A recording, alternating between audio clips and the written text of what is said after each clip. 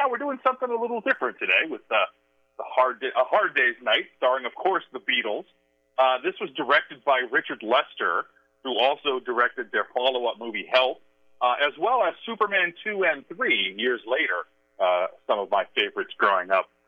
It was the first of several features that would feature and star the Beatles.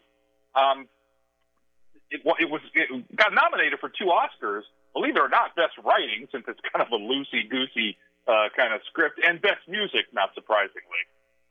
This is really kind of the film that started it all. This is where John, Paul, George, and Ringo kind of became established as individual personalities.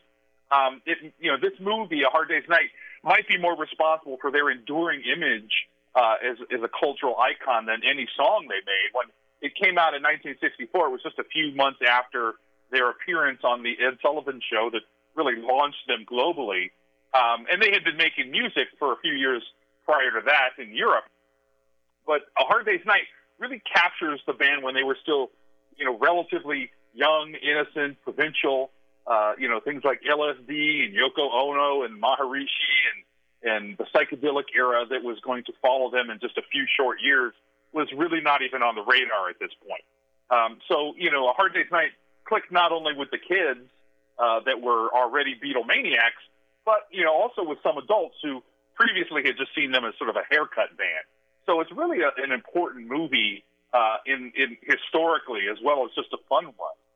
And really, and not for nothing, what you're kind of seeing here is maybe the first music video, although a 90-minute long one, but it was certainly, that kind of important. The original title of the film was just simply The Beatles, then Beatlemania, but then Ringo Starr, who was exhausted after a long day of hard work, coined the phrase A Hard Day's Night. Everyone thought that was great. The studio used that, wanted to use it as the title.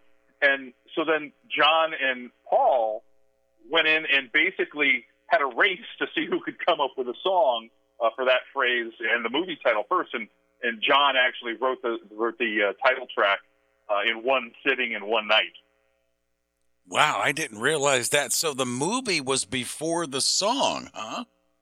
Yeah, exactly. Wow, interesting. Yeah. Okay, so talk about the filming. I love it when you take us behind the scenes, the filming and the plot and everything. The plot is kind of like the grandfather and everything of Paul McCartney, but they did a lot of filming on location, including trains. Yeah, I mean, it was kind of a crazy. I mean, this was in full Beatlemania. The writer Alan Owen actually kind of put together the plot of the movie while following the Beatles around on their tour of France before they came to America.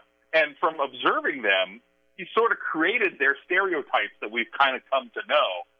John Lennon is the wisecracking smart guy. Paul is the cute and sensible one.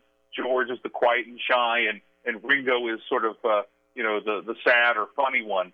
These are the personas that they kind of went with during the whole Beatlemania era. George Harrison actually met his future wife, Pattie Boyd, who was played a tiny role in the movie, so it was pretty important for him.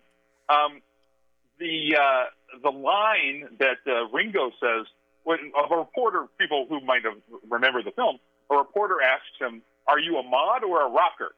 And he says, "I'm a mocker," which was voted the number 58 best movie line in Premiere Magazine in 2007. Another thing I love here is before the movie was released in America, a United Artists executive asked director Richard Lester to dub the voices of the group with mid-Atlantic accents, thinking they couldn't understand, their heavy Liverpool accents.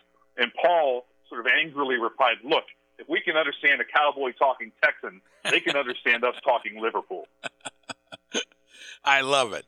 A Hard Day's Night, film study professor Joe Fortunato with us on WAKR. We normally talk about casting, but obviously the 4 focal points are the Beatles. But were there some other interesting stories or anything pertaining to casting of this film, Joe?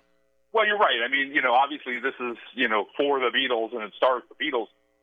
But a few little nuggets in that area. Oscar-nominated actress Charlotte Rampling, this was her theatrical movie debut in a very small role. And a young Phil Collins actually appeared in the audience during one of the numbers, although that was cut from the movie. There's some interesting, sidelights of that kind of nature.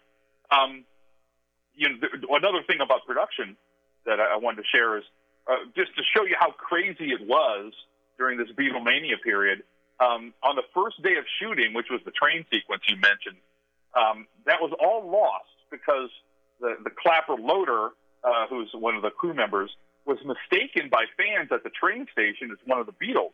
And as he was running away from these screaming fans, he dropped the cans of the film negative. Oh. So they lost the first day of shooting, which is a pretty serious thing. Cost a lot of money, obviously, but it kind of just is indicative of how crazy Beatlemania was when particularly young girls were chasing the Beatles, all over England and all over wherever they were.